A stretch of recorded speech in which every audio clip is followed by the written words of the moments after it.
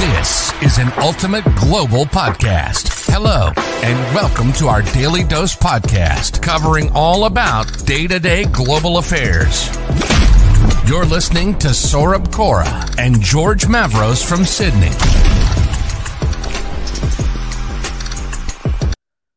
Hello, and a very good evening to everyone who is joining us from Sydney and around the world. On behalf of the Ultimate Global podcast, I would like to welcome you all to today's Gandhi Jayanti celebration, which is in collaboration with UNSW Sydney. And I would like to thank everyone, including UNSW, for coming together for this particular collaboration and making this event a big event for us and reaching out to a larger audience. And I'm sure that you will get a lot of things to take away from this particular session.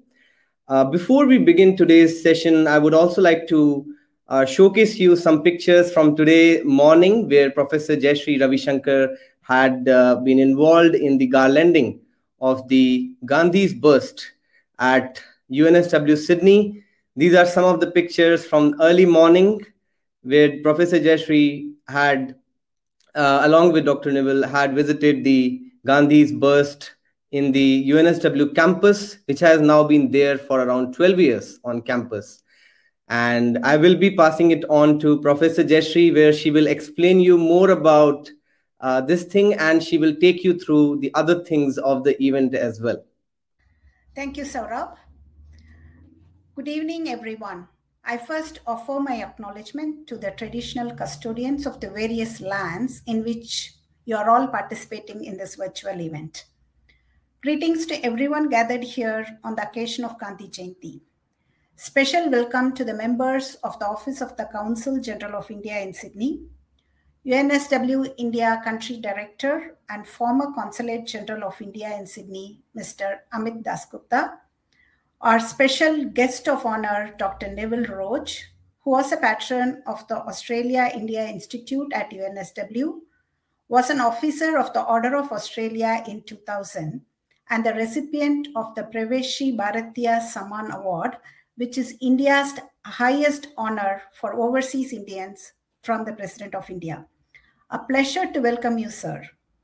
It is also our pleasure to welcome the Ultimate Global Podcast co-founder, George Mavros, students contributing to the panel discussion today, all members of UNSW staff and students, members from other universities, and all others who are watching this event live. I heartily welcome you all to celebrate this momentous day along with us.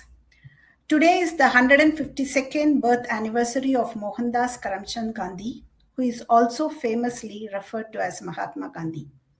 We celebrate this day with great enthusiasm every year to pay tribute to the father of the nation.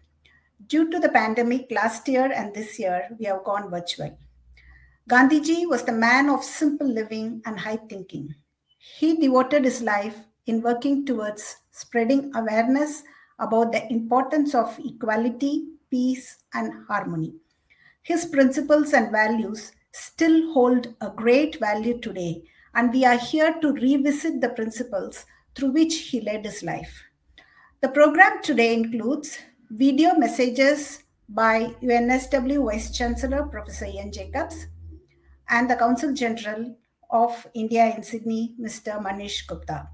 Inaugural address by Mr. Amit Dasgupta, special address by Dr. Neville Roche, panel discussion on the relevance of Gandhian values in the 21st century, and musical tributes to Gandhiji. I now request Saurabh Kora, who is an UNSW Business School student, also the CEO and co-founder of Ultimate Global Podcast, to host this event. Over to you, Saurabh. Thank you so much, Professor Jayashree, for those wonderful remarks and, taking us through the basics of the event now and running through the run sheet for the audience. So firstly, we are going to begin with the welcome remarks coming from the President and Vice Chancellor of UNSW Sydney, Professor Ian Jacobs. And after that, we will also play the message from His Excellency Consul General of India to Sydney, Mr. Manish Gupta. And after that, I will pass it on to the former Consulate General and UNSW India Director Amit Dasgupta. So I will now be playing the welcome message which has been given to us by the UNSW Vice Chancellor. Warm greetings to all on the occasion of Gandhi Jayanti. I acknowledge the Consul General Manish Gupta and Director of UNSW India Amit Dasgupta, who will also be addressing you later today.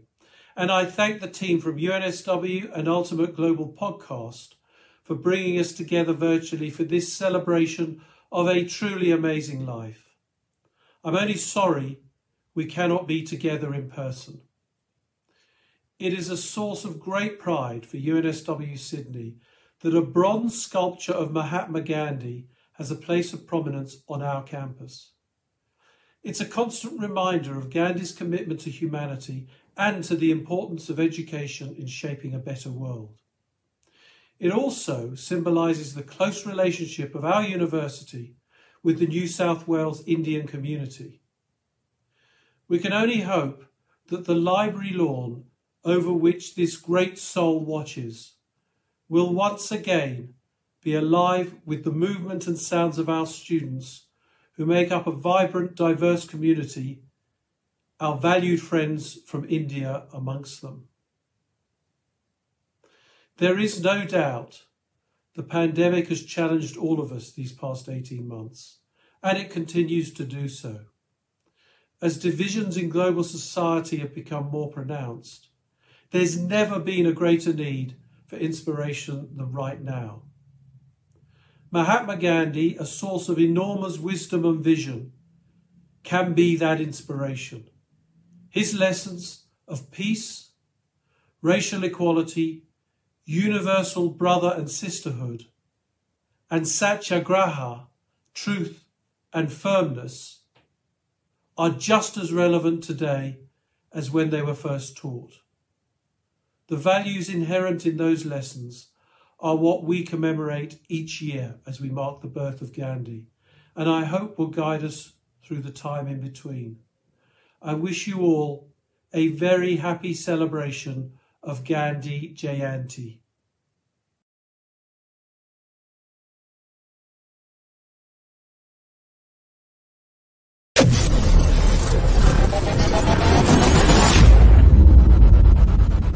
Dear friends, faculty members, I am delighted to join you today on the occasion of Gandhi Jayanti, the birth anniversary of Mahatma Gandhi. We also celebrate this day globally as the International Day of Nonviolence. We have a proud association with the University of New South Wales. It holds a very special significance for us. The bust of Mahatma Gandhi was unveiled in this university more than a decade ago. It's indeed heartening for me that today we are organizing a panel discussion on this occasion. Mahatma Gandhi was a great visionary. India achieved its freedom under his leadership through two very unique instruments, truth and non-violence. India's freedom struggle inspired several countries in Asia and Africa who were emerging from the colonial yoke at that point of time. He was a man who practiced what he preached.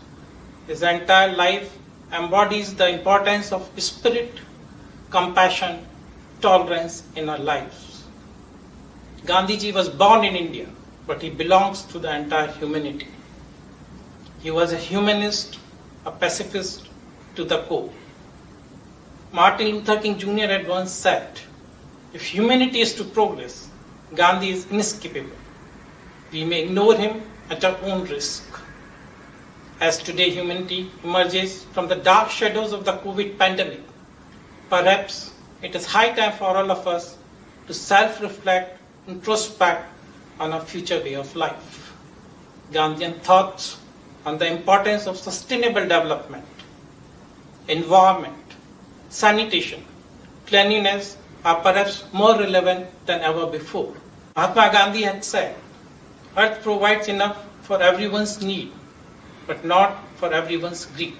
It is such a profound message.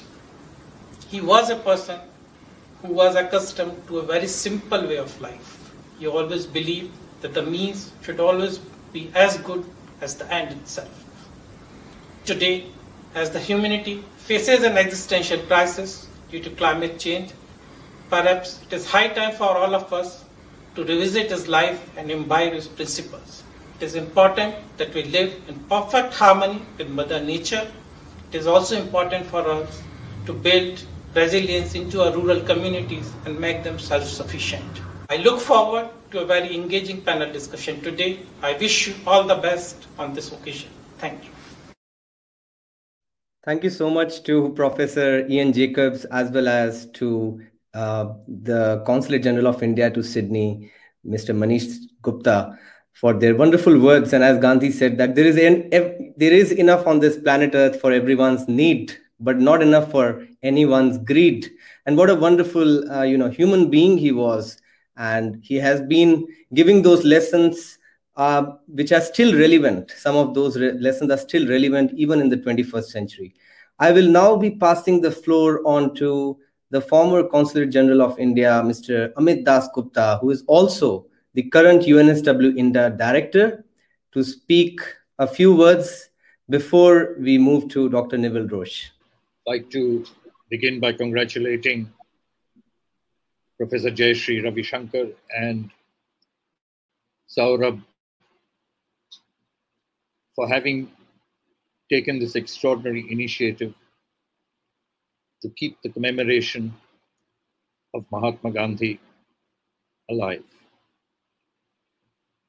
I would also like to acknowledge the presence of His Excellency, the Consul General of India, the Honorable President and Vice Chancellor of UNSW, all the faculty members and students who are attending and participating in this program. I would further like to acknowledge the presence of Neville Roche, who was the very first recipient of the Prabasi Bharatiya Samman Award in Australia. Neville has played a strong and stellar role in the commemoration of the event since the very first year when the Gandhi bust was installed at the university campus library lawns. And if I remember correct, it was in the year 2011. 10 years have gone by, 11 in fact. And to hold this program year after year, despite the challenging pandemic, reflects, in my view, a commitment of all the students and the faculty. But it also reflects the commitment. So I'll start with Gandhiji's quote. So Gandhiji had once, very simply, very humbly, had said, "It always intrigues me how so many people derive so much pleasure from causing so much harm to so many of their brothers and sisters." I think what Gandhiji was trying to say was in that the kind of world we live in, and world is of course a very big word, the society, the external space that you and I inhabit. In this kind of a space, it is possible for us to work towards those facets of our life that improve human consciousness. And these are very simple things.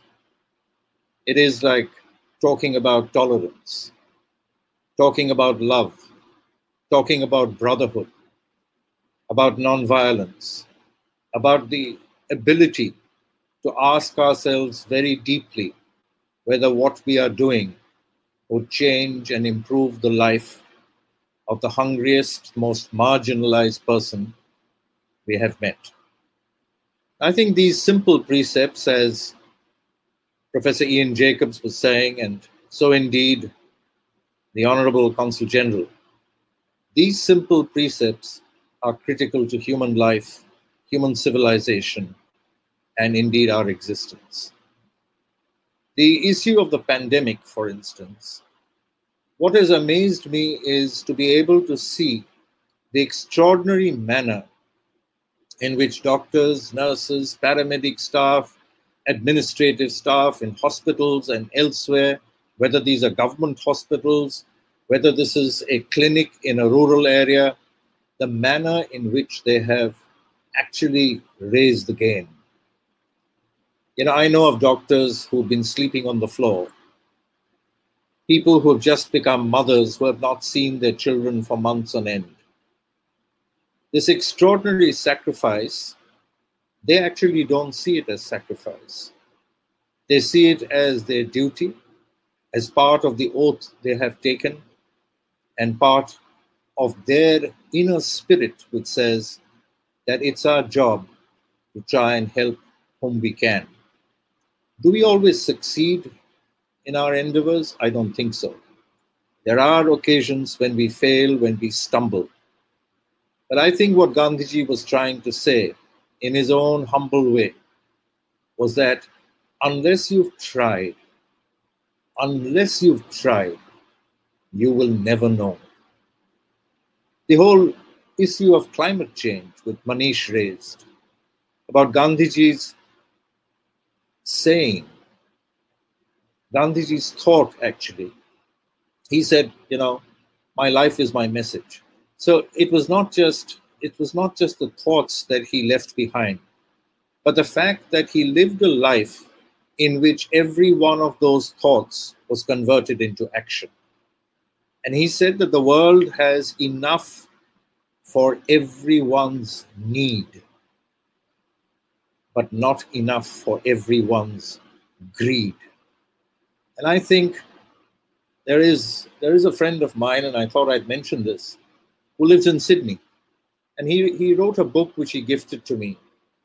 And the title of that book has always moved me. The title is, How Much is Enough? How much is enough? When do we tell ourselves that I think I have enough? I don't need any more. That is a question that challenges many of us. Gandhiji's frugality was a testimony to his having decided he had enough. And I think, brothers and sisters, as this day goes by, one of the important messages perhaps that through the effort of Jayashree and Saurabh and the panel discussion is how do we internalize the thoughts of persons like Gandhiji? How do you internalize the thoughts of a person like Mother Teresa, Swami Vivekananda, Nelson Mandela, Martin Luther King Jr., Rosa Parks? How do you internalize all this? How do we change the world that we live in? And should we remember great leaders only on their birth anniversary? I leave with you a thought that I was present when the bust was installed on the Gandhi lawn, on the UNSW lawns. And the architect who was making the pedestal, he and I had long conversations. He was a professor at UNSW. And he said that, I've been reading Gandhiji's thoughts and his life because I didn't just want to design a pedestal. If you visit the bust, you will know better as to what I'm saying. He said that, to my mind, this was a person who never looked down on people.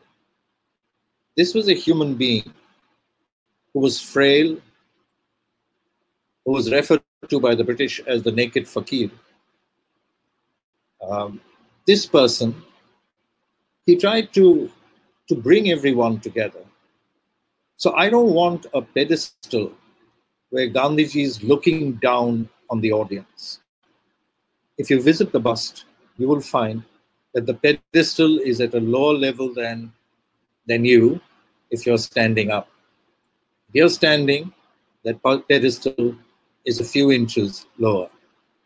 And when I had the bust installed, thanks to the government and the people of India, I remember that graduation had taken place. And it moved me to tears to watch students from UNSW, from Korea, from Vietnam, from Somalia, and from many other places standing around the bust, many with their arms around Gandhiji's bust and getting photographed. That for me was a very, very moving sight. Gandhiji came from India. The installation of the bust, which is at UNSW, simply symbolizes that he now belongs to each and every one of you.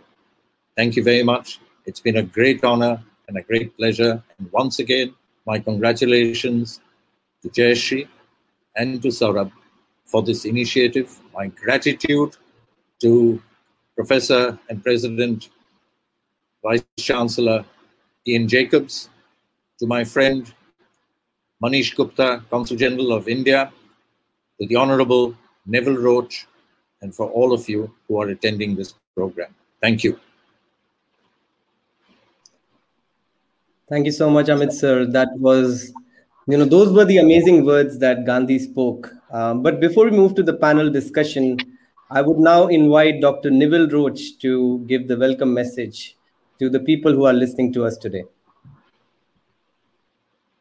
I'd like to start by welcoming my good friend, Excellency Amit Dasgupta, Director of UNSW India Country Director.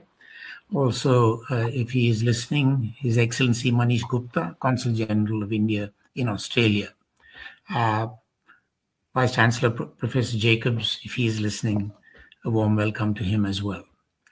I'd like to congratulate Associate Professor Jayashree Ravishankar, who has organized today's program, and Saurabh and partner for putting the technology together. I would really like to congratulate UNSW on being able to run this event in the midst of all the problems that attend that we have as a result of the pandemic. I think Gandhi faced many obstacles in his life, and he may have faced even pandemics like the flu and things like that, but no obstacles ever stopped him from achieving what he set out to achieve. He went ahead no matter what. And I guess UNSW today is doing that, is exactly that. I can't imagine how difficult it has been for all of you, but Gandhi would have been proud with your efforts. I would like to also pay tribute to my good friend Amit. I know he's a modest person and he doesn't want to publicize all that he himself has done, but I think I owe it to him and to all of you to know a bit more about his contribution. Many of you will be unaware of the foundational role he played in what has led up to events like this. I was with him when he offered the Vice Chancellor then, Fred Hilmer, the gift of this magnificent, beautiful, unbelievably beautiful bust of the Mahatma, and Fred immediately accepted that. That is the first ever statue on this campus and the first Gandhi statue in New South Wales. And the rest, as they say, is history. The Mahatma has now been joined by two other apostles of peace, Nelson Mandela and Martin Luther King. I hope and I pray that we will soon see them joined by an indigenous female leader that would complete the quartet of great people that our country and the world owe so much to. Talking about indigenous leaders, I should really have started by acknowledging the Bejigal people of the Eora Nation, the sovereign nation on whose land today's event at UNSW is being held.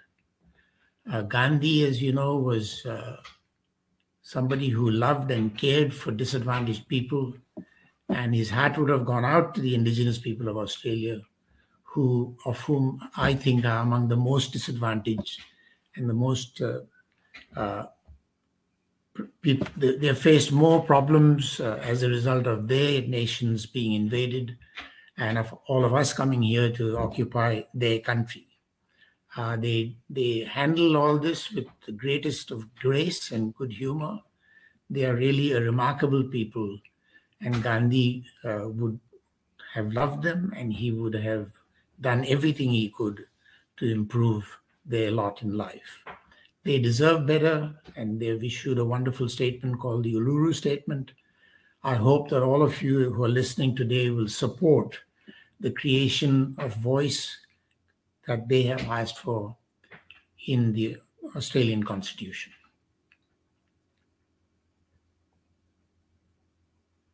I look forward to hearing the remarks of the distinguished panel of speakers, but I thought I should say a few words, somewhat repetitive of some of the things Amit has said, but with a different accent. I thought I should say a few words on how very ordinary people like me can draw inspiration from the Mahatma, one of the greatest men who ever lived, and of whom the other great man or other person who's among the greatest who've ever lived, the great Albert Einstein, who said of him that the time will come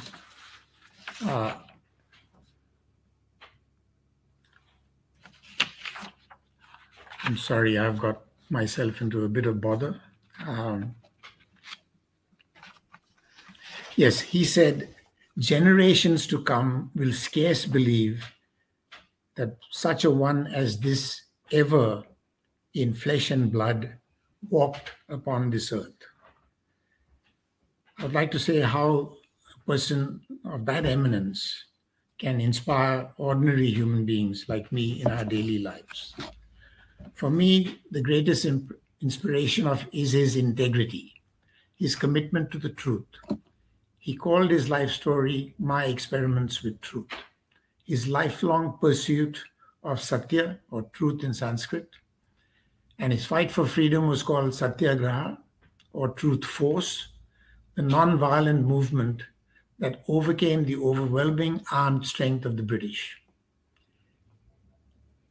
We too can aim to pursue truth in our daily lives and teach our children to do the same. We too can urge our government towards a non-violent approach in dealing with the real or imagined enemies that we currently seem to believe we have, instead of pursuing the mindless arms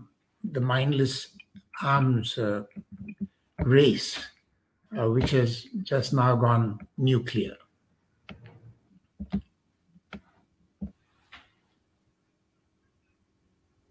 I realize, of course, that most of us are minor players and have very limited impact on matters of national and international import. But here too we can learn from Gandhi. When an Englishman said he approved of Gandhi's non-cooperation, but dreaded the consequences that may follow complete success, that is the evacuation of India by the British, Gandhi said that of this gentleman, he conjures up before his mind a picture of India invaded by the Afghans from the northeast, plundered by the Gurkhas from the hills. For me, I say with Cardinal Newman, who is a famous Catholic saint, I do not ask to see the distant scene, one step enough for me. That captures, I think, the spirit that kept Gandhi going. It didn't matter how big the task was ahead of him. He focused on the next step. And I believe that when each of us feels overwhelmed by the enormity of the problems that we face in our daily lives, that our country faces, our community faces, we too can do what we can, one step at a time. in today's connected world, we can be the tiny spark that lights a candle, that helps dispel the gloom and potential doom that threatens us individually, threatens our family, threatens our institutions and our community and our nation. In closing, I should mention another of Gandhi's great abilities, or his the greatness of his nature. I mentioned Cardinal Newman, and Gandhi, the fact that Gandhi could talk about him and knew about him and quote him highlights the fact that he was a searcher after truth, and he tried to learn as much as he could from all religions. And he, at his ashram, hymns were sung, and Lead Kindly Light was one of those that was sung. But there was hymns from Islam, hymns from Hinduism, Jainism, and Christianity. In fact, whichever religions have a presence in India or in the world. That religious tolerance, I think, is something all of us can practice, and all of us can do our best to enhance. At present, the world is again threatened by religious animosity. We only got to see the horrible things that have happened in Afghanistan to realize how horrific things can be. But similar things are happening in different parts of the world where religious people are being persecuted, whether it's in Myanmar or China or anywhere else. We too can bring religious tolerance and bring up our children to respect every faith, no matter whether they practice any or more than one of them. Once again, thank you very much for the honor of having me speak on this very significant event. Thank you. Thank you so much, Dr. Neville, for those wonderful and kind words. And before we begin with the panel discussion on the relevance of the Gandhian values in the 21st century, we have a short musical tribute from Ultimate Global Podcast, where we will be showing you different quotes of Gandhi for 2 minutes. And in the background, we will also be playing a song, a native Indian song, which most of the people in India might be knowing for. And I can also translate that in English for you. The song says, Sabarmati ke sant tune kar diya kamal, which means in English that, O saint of Sabarmati, you gave us the freedom and you were responsible for making us independent from the colonial rule in the 20th century. So we will be listening to that for 2 minutes. And after that, we start off with the panel discussion on the relevance of the Gandhian values in the 21st century.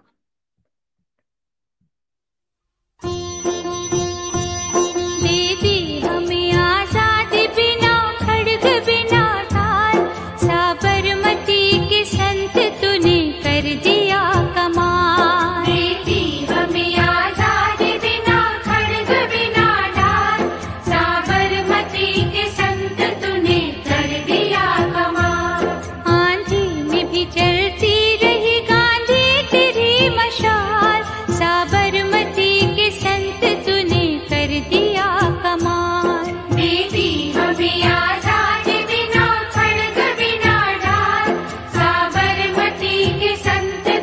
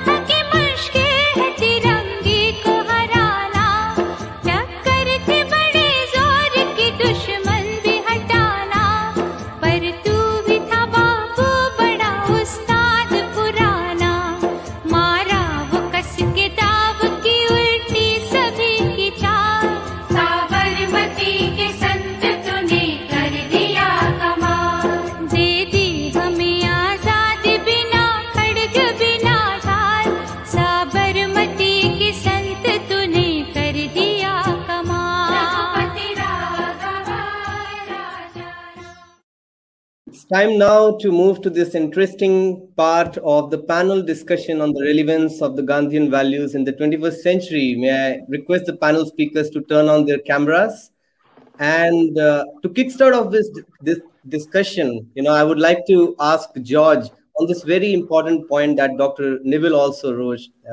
He talked about this religious tolerance and how we are missing out on this point of religious tolerance around the world, which Gandhiji valued a lot when he was alive, and he respected all forms of religions. And this very simple fact, if practiced today, can create a lot of difference in various countries, isn't it, George? I think there's so many things that Gandhi has given the world. But this, say, religious tolerance, yes, but just tolerance, just acceptance, and more importantly, which should be viewed by many, many people here, do it without violence. Why can't we respect somebody else's point of view? Is it that damaging to us to allow somebody to have a different point of view? And as you know, Saurabh, I do a lot of training and I do mindset training. And Gandhi is in every presentation I do because he's just a wealth of brilliant concepts. And so his impact on so many people has been fantastic. But coming back to the religion part of it, my dad, who's a very wise gentleman, now at the sprightly age of 90 years of age, he said to me, if all those that believe in their God weren't fighting everybody else that believed in their God, and we actually all sat down and talked, maybe God would get a lot more support. And it's very, very true. And this is what Gandhi was sort of saying, okay, so you have a different view to me in your religious background. Let's be tolerant. Let's talk things through. Why? And so yes. But look, I was delighted to be part of this because he's such a motivational person for me in my teachings to people. And I never knew until today, God bless you all, I never knew. He instilled somewhere in me one of my things that I say to people, when is enough? I never knew that was a Gandhiism. But I'm very proud that it is. And it's something that I've talked to people for a long, long time. Yeah. And I want to carry forward this discussion to two students who are also joining us from UNSW. One is Kutsav Sadei. He also joined us last year for a panel discussion on Gandhi Jayanti. And he's currently an HDR student at UNSW, and also Shubham Vaid, who is also quite proactive within the UNSW Business School at the moment through his contributions on the faculty board of UNSW. So I want to raise questions first to Kutsav, and the same question goes to Shubham as well. How relevant are the values of Gandhiji in today's era, according to you? So today's, Gandhian values are like eternal, right? So these values are applicable not just today. It is like, very much into the future as well. So for example, let's talk of like peace and truth, right? So there is his famous saying about finding inner peace, finding the peace within, right? So now he often highlighted the importance of inner peace, and goes on to say that once you find that inner peace, you should ensure that it is not affected by external influence, any kind of external circumstances. Now, that is one truth that cannot be changed, whether it is as an individual, and then you can expand it to your family, your friend circle, and as a country. Say, for example, let's take an example of a country with varied demography like India, right? Where you see people from many religions. In fact, all religions are existed in India, right? Various classes, various sections, and if all of them exist there, they coexist. Of course, there are few isolated issues, but they coexist. Now, the question is, after a lot of efforts and over long periods of time, there is some kind of peace and equilibrium. Now, do we allow external influence to disturb that peace? Becomes the question. Not just in India, any other country, any country, right? So one thing is to find inner peace, and the other thing is to ensure that external circumstances should not affect the inner peace. Let it be, if you take a family, you have an equilibrium. External circumstances can change, but that should not affect your internal dynamics. So once you allow that, then the peace is not sustainable. For example, 2016, FARC and Colombia entered a peace agreement, and by end of 2020, we are already talking of some issues, popping up again, right? So it is not, luckily, it did not deteriorate much, but that is happening, I believe, because when you allow external factors or something else to come and, disturb the peace. So I think Gandhian values, he said very simple words and in a very simple way that humans can comprehend. But the key thing is, it is effective in today's world, and also for hundreds of years to come. I'm pretty sure the same values, if it is held, then there is a better chance of a sustained peace and a better way of coexistence. Thanks. And I think the same question now also goes to Shubham as well. Considering the values that Gandhiji portrayed in terms of being self-sufficient, he also talked about women empowerment. We are still talking about women empowerment, unfortunately, in countries like Afghanistan. We are still talking about being self-sufficient. We know that a lot of countries have learned this lesson, because you're coming from a business background.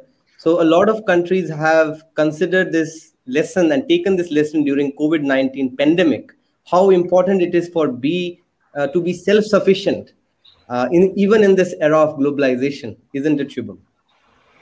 Of course. Firstly, Kaustav and Joel, you all raised amazing points.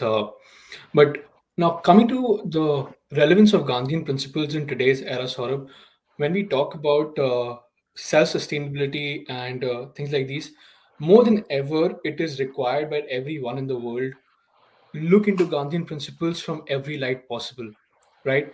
When we talk about sustainability, again, the thing comes, when is enough enough? When people are moving towards climate change, there's so much talk about climate change that we do not really have time to act on it. We are using solar energy, wind power, whatever it is, that we are moving towards more of sustainability, removing of plastic. All these come from Gandhi's principle as well. When is enough enough?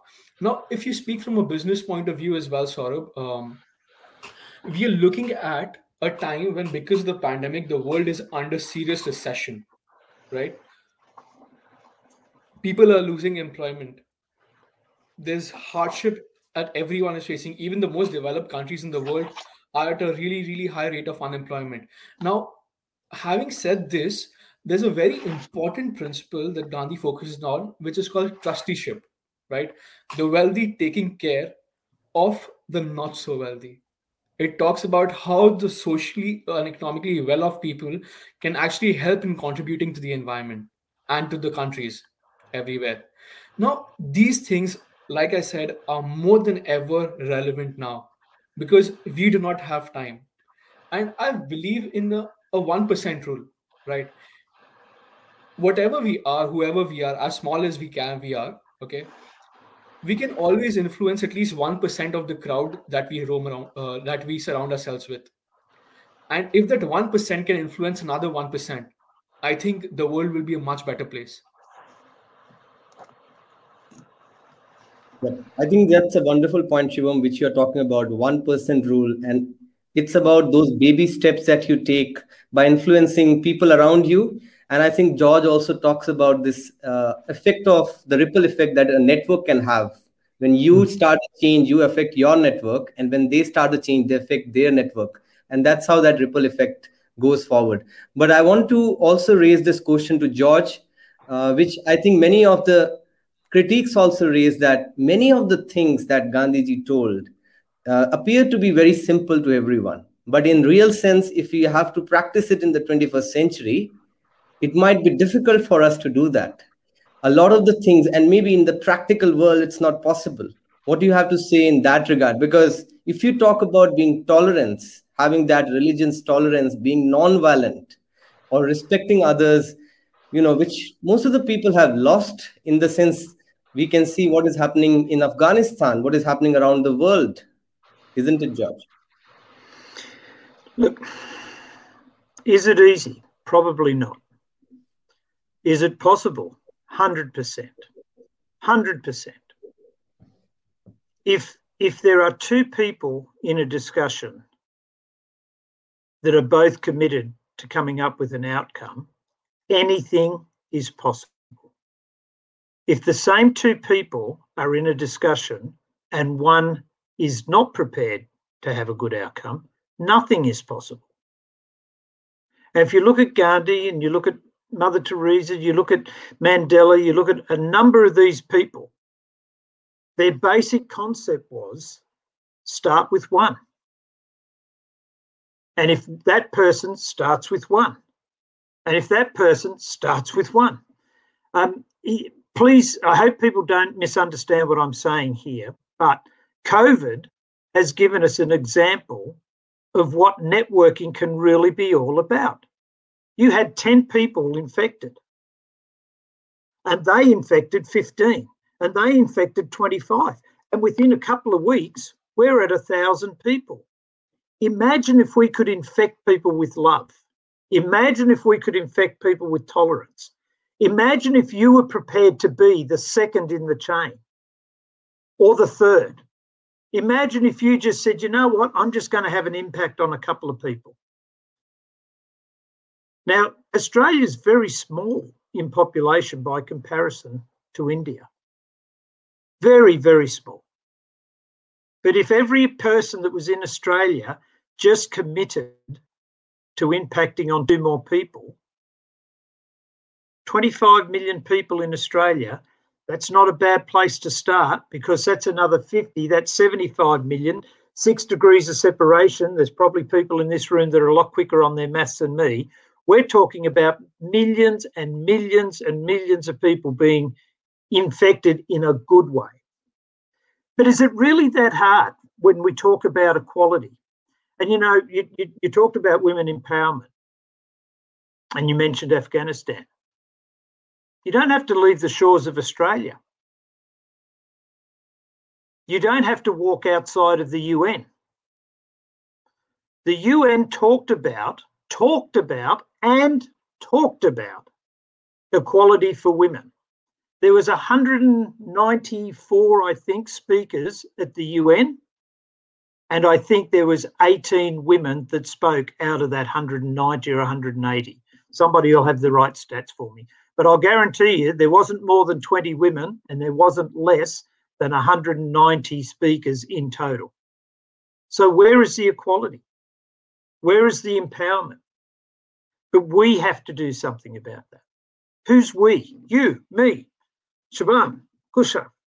If we all started and everybody radiates out from that, it's not that hard. I don't accept that it's that hard. I just accept that a few people have to step up and do it, because that'll infect the next one. Thanks. And also continuing with this argument, George, what you just raised, how important it is for us to spread that message of love and compassion in this era. And that's why I really respect leaders like Mahatma Gandhi, and also one of the Buddhist leaders, the 85th Dalai Lama. We all know about the preachings that he gives on compassion and love to the business leaders, to political leaders, and he wants to change the world through compassion. So that's where, these kind of leaders motivate us. And also, I want to raise this question now to Kutsav, related to this factor of... Sarab, can I just interrupt for 1 second? Because you mentioned Dalai Lama on this topic. Dalai Lama, if you think you're too small to make a difference, try sleeping with a mosquito. Between him and Gandhiism, what more do you need? Sorry to interrupt. No, that's fine. So I was just raising a question for Kutsav, in the sense that violence has caused a lot of bloodshed in the last 100 years in terms of the world wars that we had, the civil wars that we had. And what Gandhiji also believed, that involving violence in any kind of issue has got just the potential to deviate from the original issue and create further problems. Whereas if you involve yourself in non-violent methods, you have a chance to discuss and resolve a particular issue.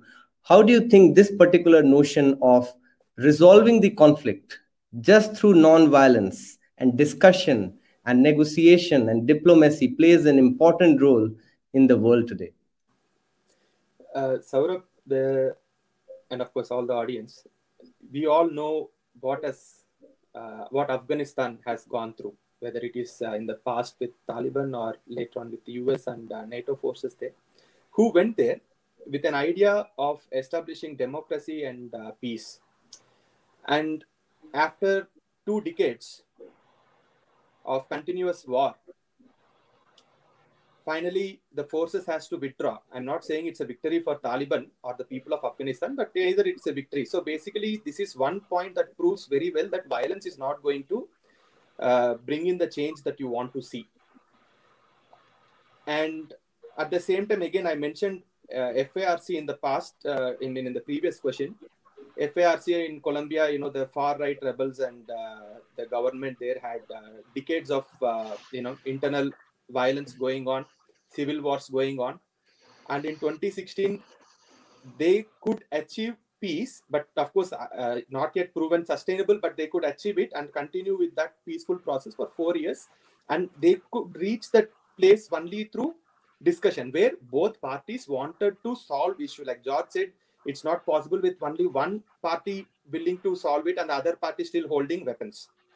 So non-violence is the only way that you can achieve sustained peace. But to achieve that through non-violence, we should also understand that it cannot be done in a one-sided fashion.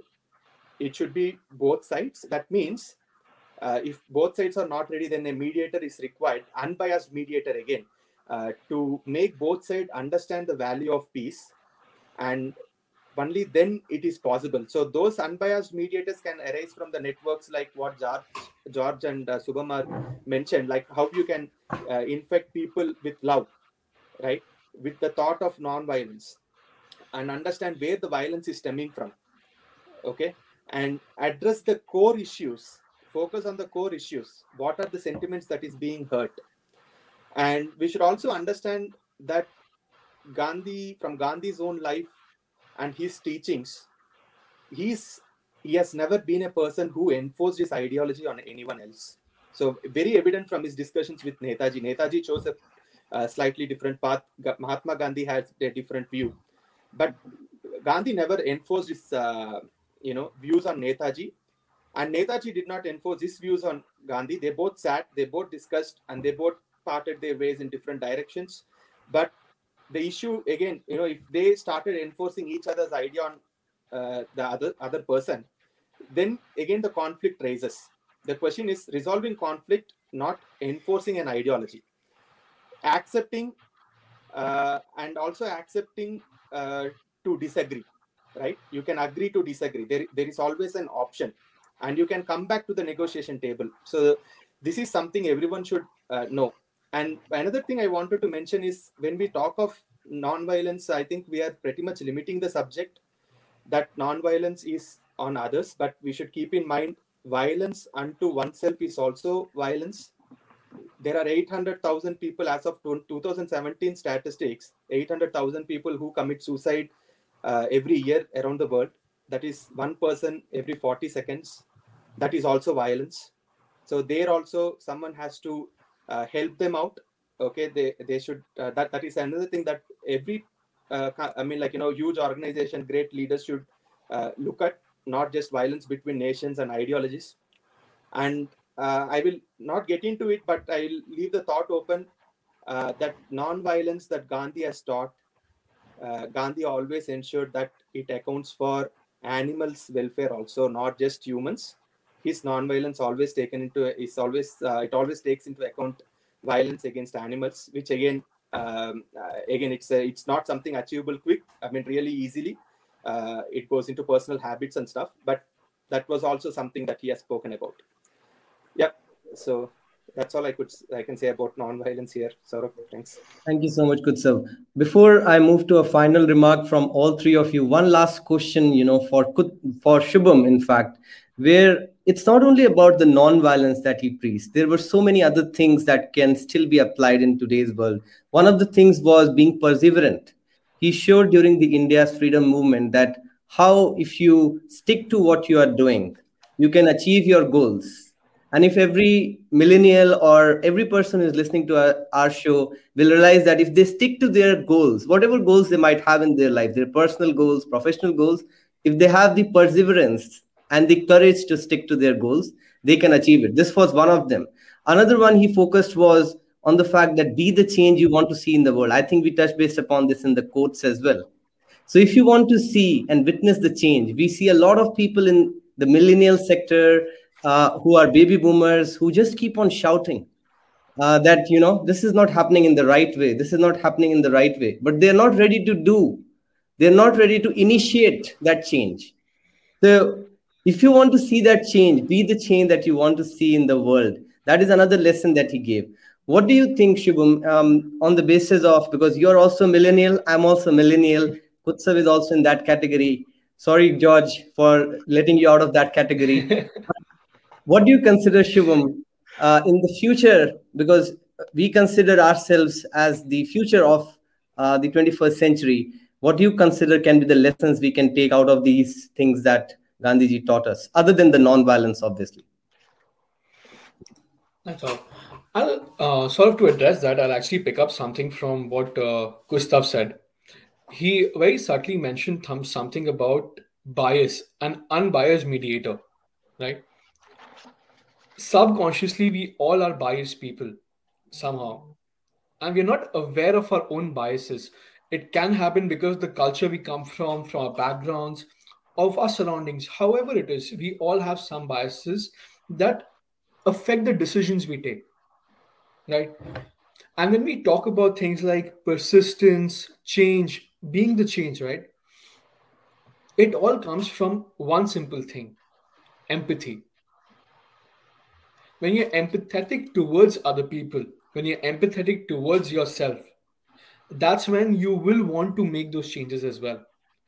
Because when you are showing empathy, you let go of that bias. You let go of that something that was holding you back from bringing in that change. So I believe if we can all spread a bit of empathy, we will be moving towards a progressive change. And like you said, if we all have certain dreams, we all have certain goals. And to reach there, we have to be persistent. And to be persistent, we need to let go of a lot of things. Once we can gather the courage to let go of the things that are not doing us good, probably that's when we can move forward. Absolutely. Wonderful remarks, Shubham, on that point. I would now be passing on for a final remark from each of you before we end this session and pass it on to Professor Jayashree to give the final vote of thanks. So starting off from George, then Kutsav and Shubham, what is one takeaway that people listening to us can take away from this particular panel discussion? I refuse to give one, as you would expect. What they should take away is the need to actually visit, and even if they think they've done it once or twice, visit again what Gandhiism is all about, and to think about how they put that into play. A couple of my teachings for my clients and students: if you want to move your body, you have to move your mind first. And that resonates with the Gandhiism. Another one of my teaching: if everybody started to listen, to learn and gain understanding, not merely to draw a breath and then attack again, the world would be a better place. So I think what I want people to take away is the impact that man has had right across many, many spectrums, and go and revisit and relearn about Gandhi. And one of the comments that we are just getting from LinkedIn from Pinkish Patel. He says that today's reality is that everyone wants change, but nobody wants to change. So, that's the harsh reality we have, unfortunately, that we talk about changing ourselves, we talk about bringing that change. Even back in India, there was a great movement called the Swachh Bharat Abhiyan, started a couple of years back.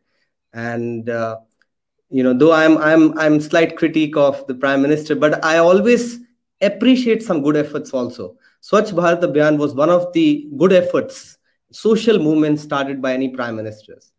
None of the prime ministers before took this initiative that if we talk about cleaning India, that can create a huge impact. And, the current prime minister took that charge of raising it through his political platforms, which I really appreciate, because he knows that he has so many followers. And if he says something, all his followers will follow him. So I think, if we see the change, we have not seen change in a lot of cities. It has started to certain level, but again, it needs to be at the next level if we have to make such changes in our society. Moving on to Kutsav.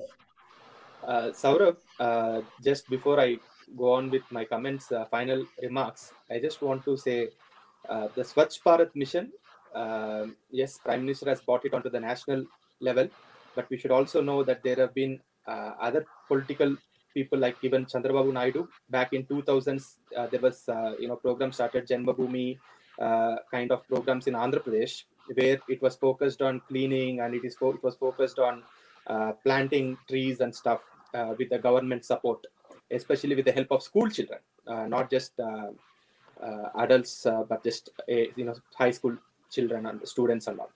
So yeah, there has been consistent efforts from different sections of Indian politics to get something, some social welfare done.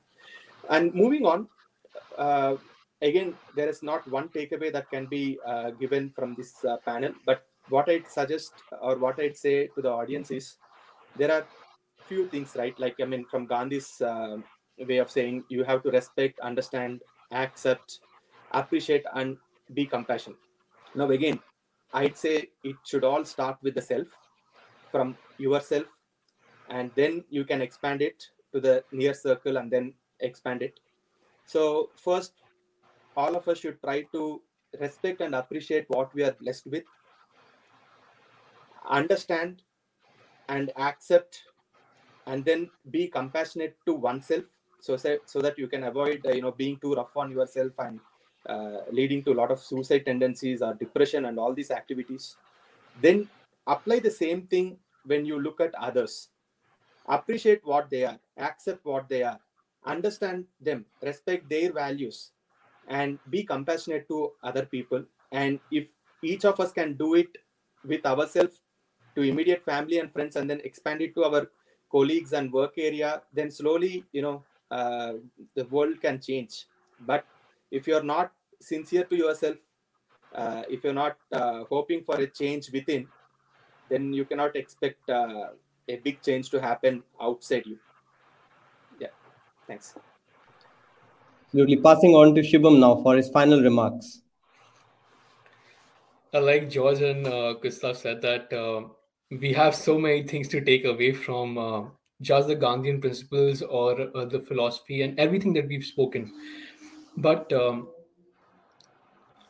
thinking about what he had done when he was there, he got an entire country, Bapu got an entire country out of the colonialism and gave freedom to it. Of course, there were other people involved in it. There were hundreds of freedom fighters who were involved in it. But then again, one thing, if you focus on, it didn't happen overnight. It did not happen overnight. There were steps, there were thousands of steps which were taken. So if you want to take one thing away from this, always remember, never underestimate baby steps. Never underestimate it. I'll leave that. Thank you so much, Shubham. And with this, we also come to an end to this panel discussion. And we are left with now two exciting things. One is a musical tribute to Gandhiji on his favorite song, which he used to sing while he was alive. In Hindi, that song, or in his language, the song means Vaishnava Janato Tene Kahiye, which in English will be translated as one who is a Vaishnav, knows the pain of others, does good to others without letting pride enter his mind. So we will be going through that video where you can also see the actual footage of Gandhiji when he was alive. And thank you so much to all the panelists for being present today. And we will be ending with that song and Professor Jayashree's thank you note. Thank you so much to all the panelists. Thank you so much, sir.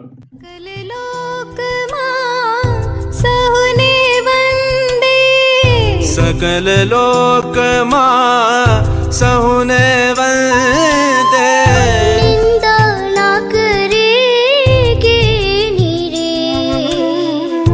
निंदा ना करेगे नीरे बाज काज मना निश्चल राखे बाज काज मना निश्चल राखे धन धन जननी तेनी रे वैष्णव जन तो तेने कही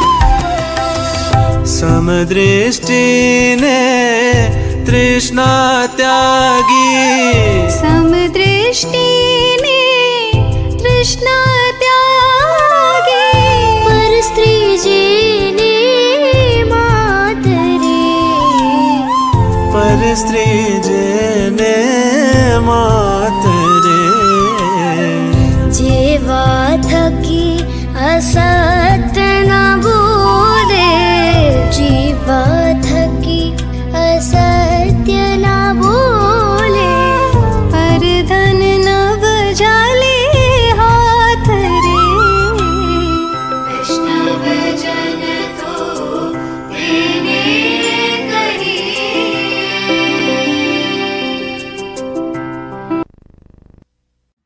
Hello everyone. It is my privilege to deliver this vote of thanks on this important occasion of Gandhiji's birth anniversary. On behalf of everyone here, I extend my heartfelt and sincere thanks to our Vice Chancellor and the Consul General of India in Sydney for their video messages. A big thanks to you, Amit sir, for supporting this event and delivering the opening remarks. You touched on Gandhiji's quotes and how those simple precepts are critical to human life. Our deepest sense of appreciation also goes to you, sir, for initiating this idea of the virtual event last year and ensuring to continue to keep up this tradition. Thank you, sir, for your thoughtful guidance and for being available every time while organizing this program. It is my pleasure to thank our chief guest, Dr. Neville Roche, for his speech and sparing time to grace the occasion. Thank you, sir, for your inspiring thoughts of the Mahatma. The panel members are the crown of this program: Saurabh, Shubham, Kutsav, and George.